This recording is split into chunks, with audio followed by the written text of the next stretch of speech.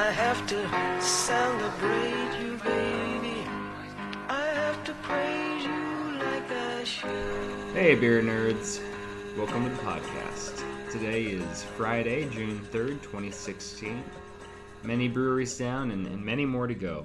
I'd like to thank everybody, as always, for liking and sharing and subscribing and rating and doing all those things on iTunes and SoundCloud and Twitter that makes me look good. I'm very excited today to have Harpoon Brewery on. They're up in Boston, Massachusetts. They're a really cool brewery. Just to me personally, I had a really good experience with them that you'll learn a little bit more about later in the interview.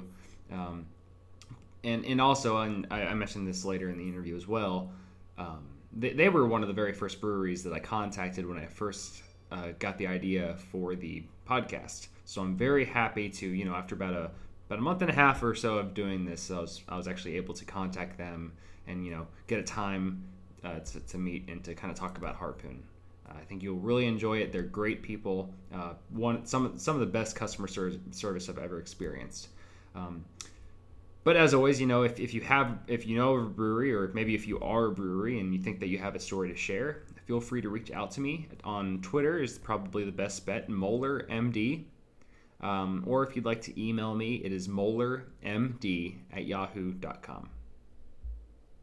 All right, now let's go to the East Coast. I'm joined by Jamie Shear of Harpoon Brewery in Boston, Massachusetts. They were founded back in 1986. Jamie, how are you doing today?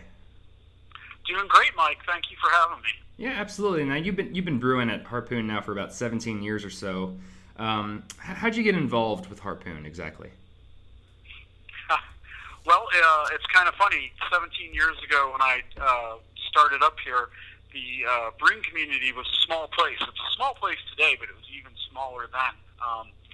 I used to work at a much smaller brewery in Bermuda, and one of the kind of main people here at Harpoon used to vacation there every couple of years. And brewers being brewers, you couldn't go anywhere without visiting the local brewery. And so for a few years in a row, every once in a while, unannounced, he would walk into the brewery and just, start chatting and striking up a conversation and asking how things were going. And so he would end up hanging out for the better part of an afternoon, much to his wife's chagrin, drinking beer and talking nerdy beer stuff while on vacation. And it's kind of paradoxical, but in Bermuda, there's not much to do. So if you want to go on vacation, you have to get on a plane and go somewhere. And I had never been to Boston in my life, and decided one day that we would take a vacation up here, and came to Boston, called my friend who had visited my brewery 3 or 4 times, and said, "Hey, you owe me a couple of beers and a brewery tour." And while I was here that day, enjoying the hospitality of the brewery, I met the guy who eventually became my boss, and we struck up a conversation. And he said, "I'm looking for somebody who has a skill set sort of like yours." And it just kind of went downhill from there, and I've been here ever since.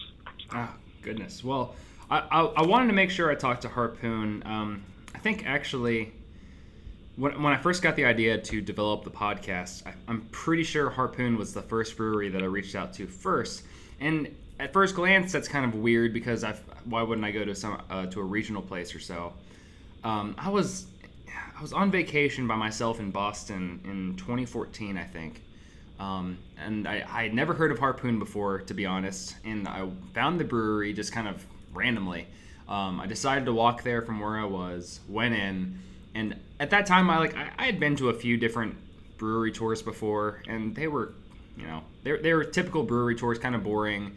But for some reason, the experience that I had on your all's tour, and I wish I remembered the tour guides' names, but they were so knowledgeable on all the questions that were asked. They all seemed very excited about it. The facility was great, the tap room, and the pretzels and everything. That was so awesome.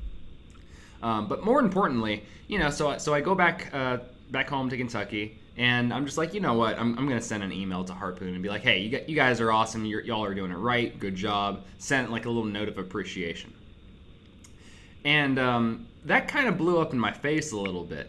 I ended up getting emails I think I probably got 15 emails the next day from like random employees throughout Harpoon, like, "Oh no, man, it's great. And we're so happy to see comments like these. This is fantastic."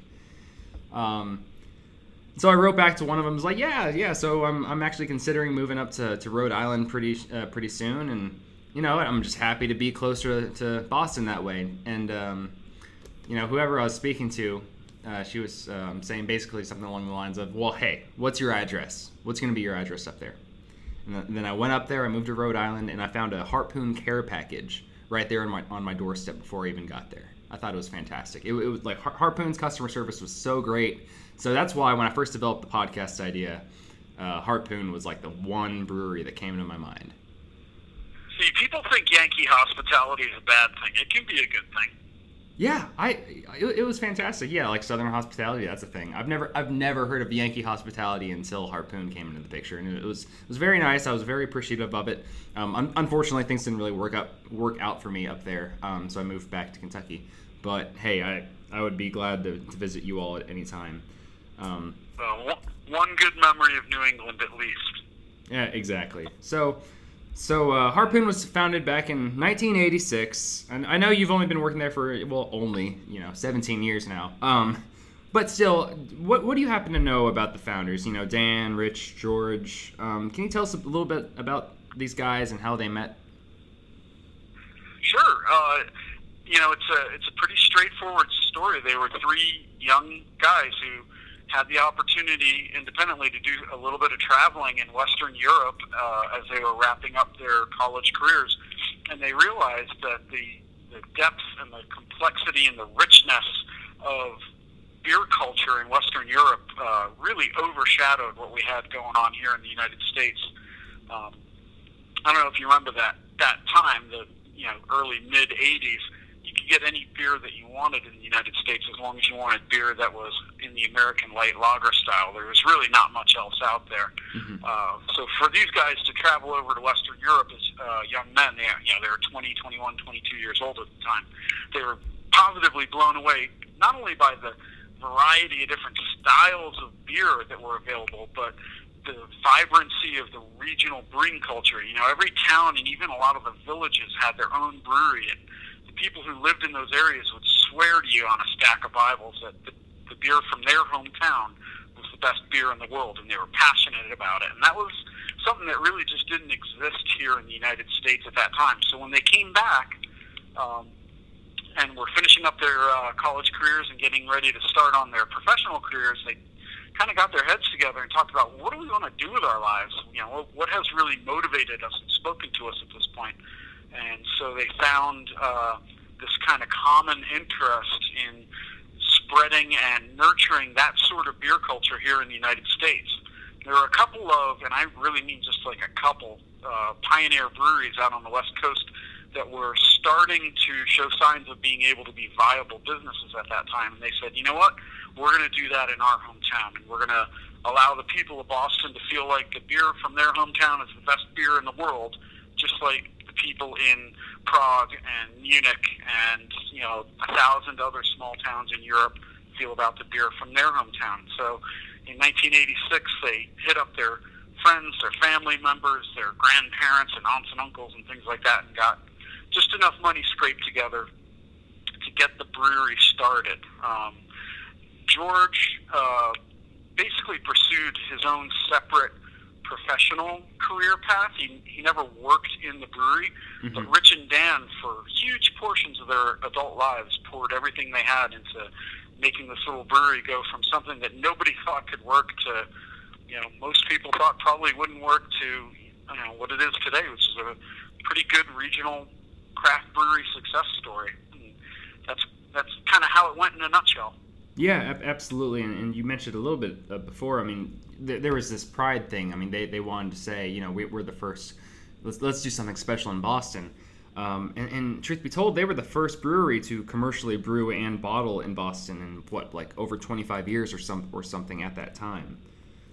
Yeah, in 1986, when they founded the company, they applied for a brewery license with the Commonwealth of Massachusetts and the city of Boston, and the local powers that be were kind of befuddled because nobody who worked in any branch of government, either at the state or city level, had any experience with filling out the paperwork for establishing a brewery, because it hadn't been done since the 1920s. So it was new to everybody, and as a result, it was kind of hard. I mean, they had to really follow a tortuous path. But at the end, when they came out of it, they were issued Massachusetts Brewing License number 1. So we were the first brewery established in Massachusetts after the initiation of Prohibition, and because nobody could remember how it used to get done, they just made up a whole new way of doing it, and we were number 1. That's great. Can you tell us a little bit about the actual physical location of that Boston brewery? I mean, it's on what used to be a Navy, dry dock or whatever, just right there on the pier. So it is kind of a unique location in that regard. But can you just kind of give us an idea of what it might look like? Yeah, it's actually pretty cool. The building that we're located in was built in the early 1930s by the War Department, as it was called then. And it was utilized by the United States Navy throughout World War II to build destroyers for the war effort.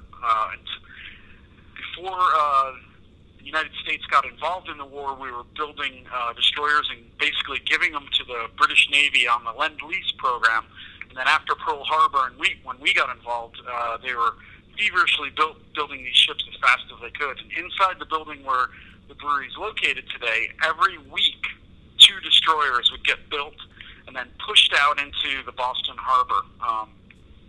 The building that we're in, it couldn't be more urban or downtown. We are right on the water of Boston Harbor and right in the middle of kind of this urban renaissance that's going on in Boston.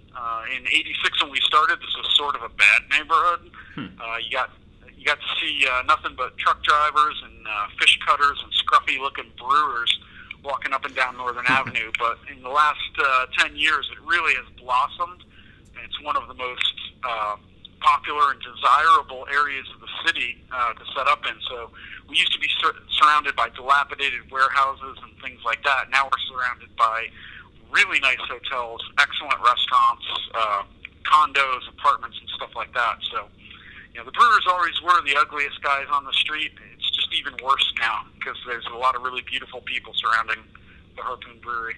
Yeah, it's neat. I had a walk there, and it wasn't that bad of a walk at all. Now, can you tell us a little bit about the Vermont location? Because you're also located in Vermont. At what time and year, I guess, was that decision made to put one up there? Well, the brewery in Vermont is located in Windsor, Vermont, which is on the border of Vermont and New Hampshire, about halfway up on the north-south line between those two states. It's about 10 miles south of the slightly larger town of White River Junction. It was originally established in the late 90s as the home of the Catamount Brewing Company, which was one of the first iconic Vermont craft brewers. Those guys had a pretty ambitious vision for building a new brewery right on the banks of the Connecticut River there. Things didn't go great for them. They were open for about 4 or 5 years before they were forced to shut down.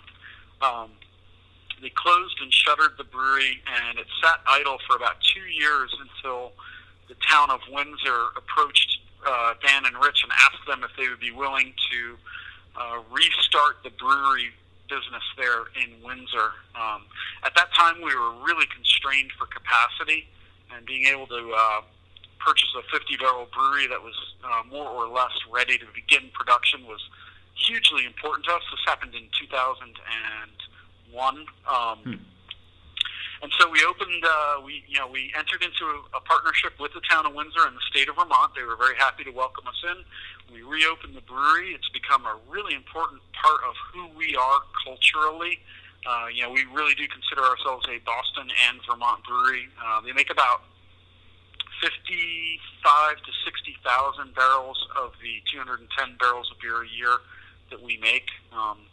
And honestly, the locations, the two spots couldn't be much more different. As I mentioned, the Boston Brewery is totally urban, totally downtown. The brewery up in Windsor is located in a more or less open field next to the Connecticut River. It's a beautiful green space, a lot of open space, a lot of trees, very calm.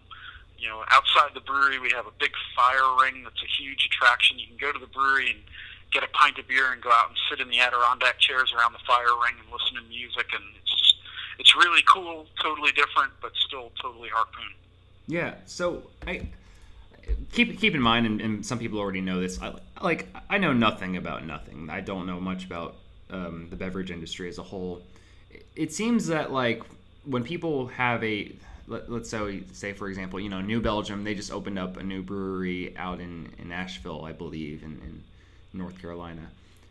It just seemed to me that Vermont was so close to Boston. I mean, I couldn't believe that, you had those two breweries and that you were so well established already that you would just go a few states over and just open up a second one.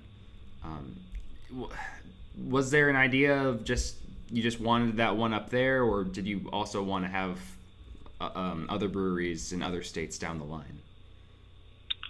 We have a real intense focus on our backyard of New England. We consider ourselves first and foremost to be a Boston brewer, and then after that, we consider New England to kind of be our neighborhood in a way. Sure.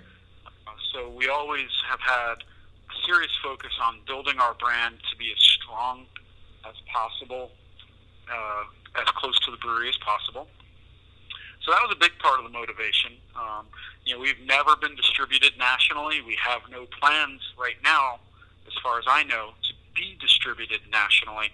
Our focus has always been, the freshest, best quality beer that we can serve to people as close to the brewery as possible. So we really look at, rather than having distribution that's, to use the old adage, a mile wide and an inch deep, we're really looking to have very deep market penetration in our home market. In addition to that, the folks in the town of Windsor have turned out to be such great neighbors to us and partners to us in doing this that reopening that brewery has been super beneficial to everybody on both sides of the equation. It's just been a fantastic partnership. And so it may look funny to have two breweries separated by 120 miles when a lot of our peer brewers right now are opening breweries separated by time zones. But, exactly. We've never really looked at it that way. We want to be a regional brewer, but with a really, really strong focus on local brewing, local beer, and local community. So that's kind of where that all came from. All right, and that makes sense. Now this, you may not be able to answer this, and that's fine. But you consider yourself the Boston brewery, or at least Harpoon is the Boston brewery. Is there any kind of like competition between beer nerds, between Sam Adams and the Boston Beer Company and Harpoon? Oh, sure. Wouldn't it? It'd be pretty boring if there wasn't a little bit of competition. Yeah, that's what I'm thinking. There's definitely a lot of collegiality. We help one another quite often, but we also definitely are, a little competitive. It's, if you've got a sibling, you want to, run faster, throw the ball farther kind of thing. We sort of have that going on. Having said that, I'm sure I know how we feel within our organization. I can't imagine it could possibly be any different within Boston Beer, but we consider ourselves to be the finest brewers in Boston. They probably do as well, and it's a fun, healthy competition. But honestly, it's especially because you all were founded just around the same time. Yeah, we took very different paths of development. So culturally, we're very, very different organizations. Can you elaborate how though? I can't really speak to what the culture in Boston beer is like because I've never been inside. That's fair. I have friends and colleagues who I admire and respect who are big contributors over there who really love it.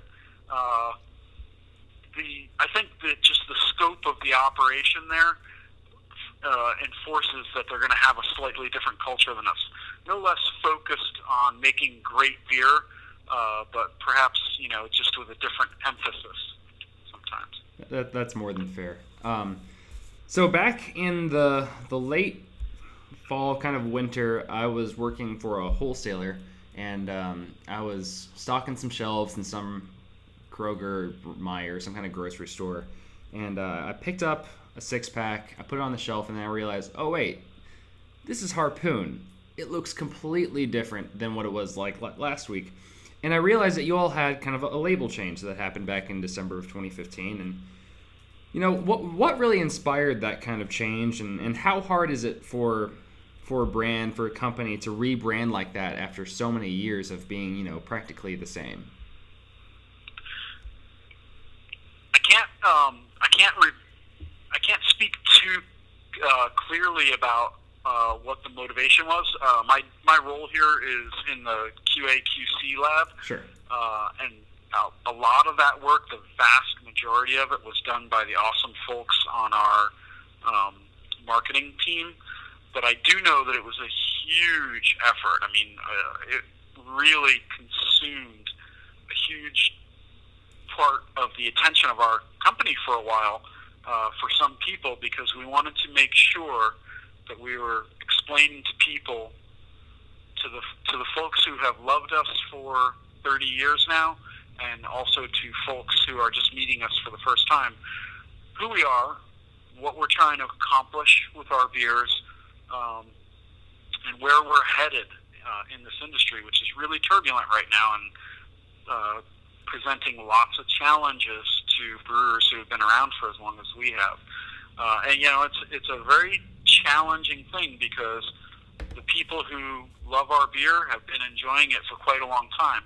We have to remain loyal to those guys, so we don't want to, you know, we wanted to make sure that we sent out the signal that we were not changing who we are or what we are about, but we were trying to find a clearer, more concise way to tell people who are meeting us for the first time what those things are, who we are, what we're about, what they should expect from the liquid that's going to be inside the bottle or the can or the keg that they're about to enjoy. Because quite frankly, right now, there is, you know, the craft beer segment of the brewing industry is really noisy. Mm-hmm. And you have a very limited amount of time to make your first impression on someone.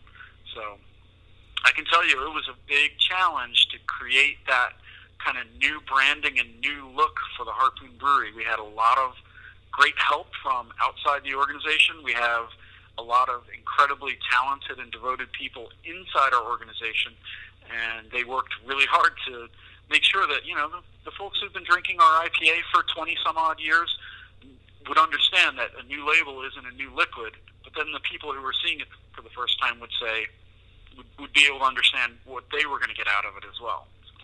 Yeah, I mean, it wasn't that big of a change, but at the same time, it was something noticeable, and then I think that's what's important. I can tell you, it wasn't undertaken lightly. There was a lot of soul searching that went into it. You know, just to reiterate, I am a humble lab guy. I deal with scientific things all the time, but watching the team that was in charge of that project go through it, I know that they agonized over it, and they worked really hard to make sure that we got it right. And I really admire the effort that they put into it, and the result, I think, is a terrific success. We should be expanding that effort beyond Harpoon IPA to basically all of the brands that we make over the course of the next few months. So excellent. You should see a lot of that type of change. Excellent. Speaking of, you kind of mentioned how the industry is kind of changing and how there's a boom and everything. Are there any issues right now within the industry that Harpoon is currently trying to overcome? Yeah, there are. On the legislative level, there are some antiquated laws that essentially tie small brewers to distributors after a contract signed. Think of it as a marriage where you can't ask for a divorce, or if you ask for a divorce, the price of getting out can be prohibitive. So as far as the relationship with a distributor, you have to be very, very careful about who you choose to go into business with. I think that we have been trying to work to open those laws up a little bit so that if you do get into a relationship that isn't working out, you have a viable option where the distributor who has helped you build your brand gets good value for it when you leave, but you're able to leave without bankrupting your business, as opposed to being stuck, in a worst case scenario with a distributor who is essentially the face of your brand in a market, for instance, like Kentucky for Harpoon. Yeah. If you're in a relationship with somebody who isn't a good contributor to it, you should be able to take your business somewhere else. So that's one thing we're working towards. That's kind of one of those things that I think a lot of people who are fans of beer might not encounter very much, but it's a huge issue for a lot of smaller brewers. But above and beyond that, for us personally, or as an organization, it's a real challenge for us to maintain delivering an accurate message to people who are considering drinking our beer about what we're all about, what they're going to get from it, being noticed by those people. So it's definitely tough. We have over 4,200 breweries in the United States these days. When Harpoon was established, I think there was probably about 150 breweries. So, getting out in that market and being relevant is definitely something that we work at every single day. So I would say those are our two big issues. And then, probably secondary to those two, but also still a considerable issue, is maintaining quality of beer in general in the marketplace. With so many new breweries opening, they're not all making great beer, which you would think would be great for us because, we don't want our competitors to make great beer. But the problem is that most people still drink American Light Lager. And if their first opportunity to taste craft beer ever is something that's disappointing or old or stale or, sour, not intentionally sour. Sure, yeah. If that's somebody's first experience, they're not going to say, oh, well, I don't like, brewery XYZ from wherever. They're going to say, well, I guess this craft beer thing's really not for me. I've heard so much about it, but I didn't like that at all. So I'm going to go back and have a Budweiser or something like that. So for us, a big deal is talking to our peers within the industry and making sure that, the people aren't making bad beer, or that, the ones who are making bad beer change their ways, I guess. Sure. Let's say you woke up one day and, some genie came by, waved some magic, and, did something like that. And you all of a sudden became president of Harpoon for a day. What might you expect to learn from that? Well, I know the guy who is the president of Harpoon. And I think that what I would learn from it would be the critical value of time management, because there are a lot of people who rely on him to make good decisions, and so his time is constantly in demand and at a premium. I think that I would have reinforced for me something that I already really know, and that is that the stakeholders in Harpoon, the majority of them actually don't even work for Harpoon. There's so many people who love our beer, who kind of know who we are, who have their own relationship with the brewery by dint of having visited here or having gone to school here and had Harpoon be a part of their kind of formative years as college students and things like that. It's amazing the amount of feedback we get from the general public who are just like, I've been enjoying your beer for 12 years or 7 years or however long now, and I met my husband at one of your events. So I think that Charlie Story, who's our current president, is continually humbled by the role that we play in the lives of people that we don't see all that often. So it's 2016 now. You're coming up on your 30th year, your 30th anniversary. Are there any future plans that you'd like to share with us about Harpoon? Any kind of special events going on to help celebrate that? Oh yeah. So coincidentally, it's kind of funny. Today, as we do this recording, we are almost to the day 30 years old. We were established in June of 1986. We're gearing up for a big celebration. Today at the brewery in Boston and yesterday at the brewery up in Windsor, we bottled celebratory batches of our first original recipe, Harpoon Ale, that was packaged in late 1986 and was the only beer that we made all the way through 1987 and most of 1988. It's being packaged on draft and in 12-ounce bottles with kind of retrospective packaging on it. They're gorgeous, and the beer is fantastic. So at least all of us harpooners are really excited about it. Ale was the first beer that we made, as I mentioned, and it is a staff favorite.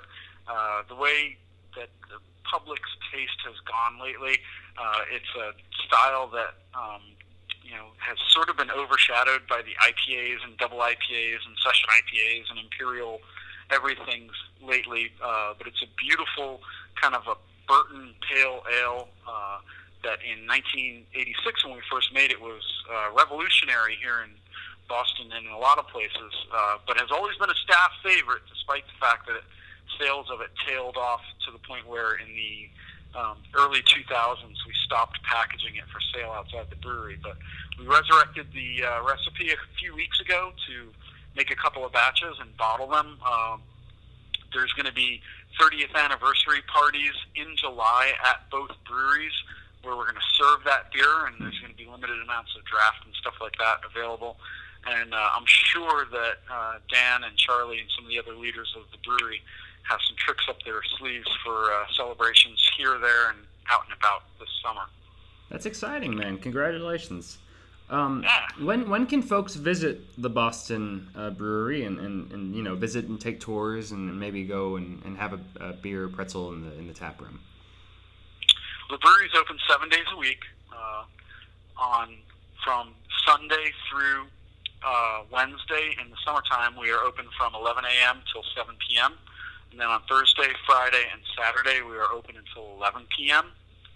We do tours every hour on the hour, and I think on Friday and Saturday, they actually do them on the half hour as well. Oh, neat. So. One thing I remember about my tour is it was one of the better tasting experiences too. I believe, at least back then, I don't know if it's the same way or not. Basically, they said you have 10 minutes, drink whatever you want. Yeah, we have a tasting room with a dozen taps. We try to select beers on it that are a little bit more esoteric, things that people may not have had the opportunity to try if it's their first time visiting Harpoon, so that you have a chance to kind of get out of your comfort zone a little bit at a fairly low risk. You can taste something. For instance, right now we have a grapefruit shandy on that's delicious. Maybe you would never order a grapefruit shandy, but if you're just standing there and you can have a 4-ounce sample or a 2-ounce sample of it for basically for the time it takes you to drink it, you might try something and discover something that you really dig. So, we try and reward people for coming to the brewery by offering them things to taste that you can't get in other places. So. Yeah, well, I was very impressed. Jamie, thank you so much for your time. I'm really glad I got to speak with Harpoon and got to know you a little bit more as well. Well, Mike, it's been great talking to you as well. I'm glad that our paths crossed again, and good luck with your career as a podcasting tycoon. Oh, thank you very much. Jamie, have a good weekend. Thanks, you too. I have to celebrate you, baby. I have to praise you like I should.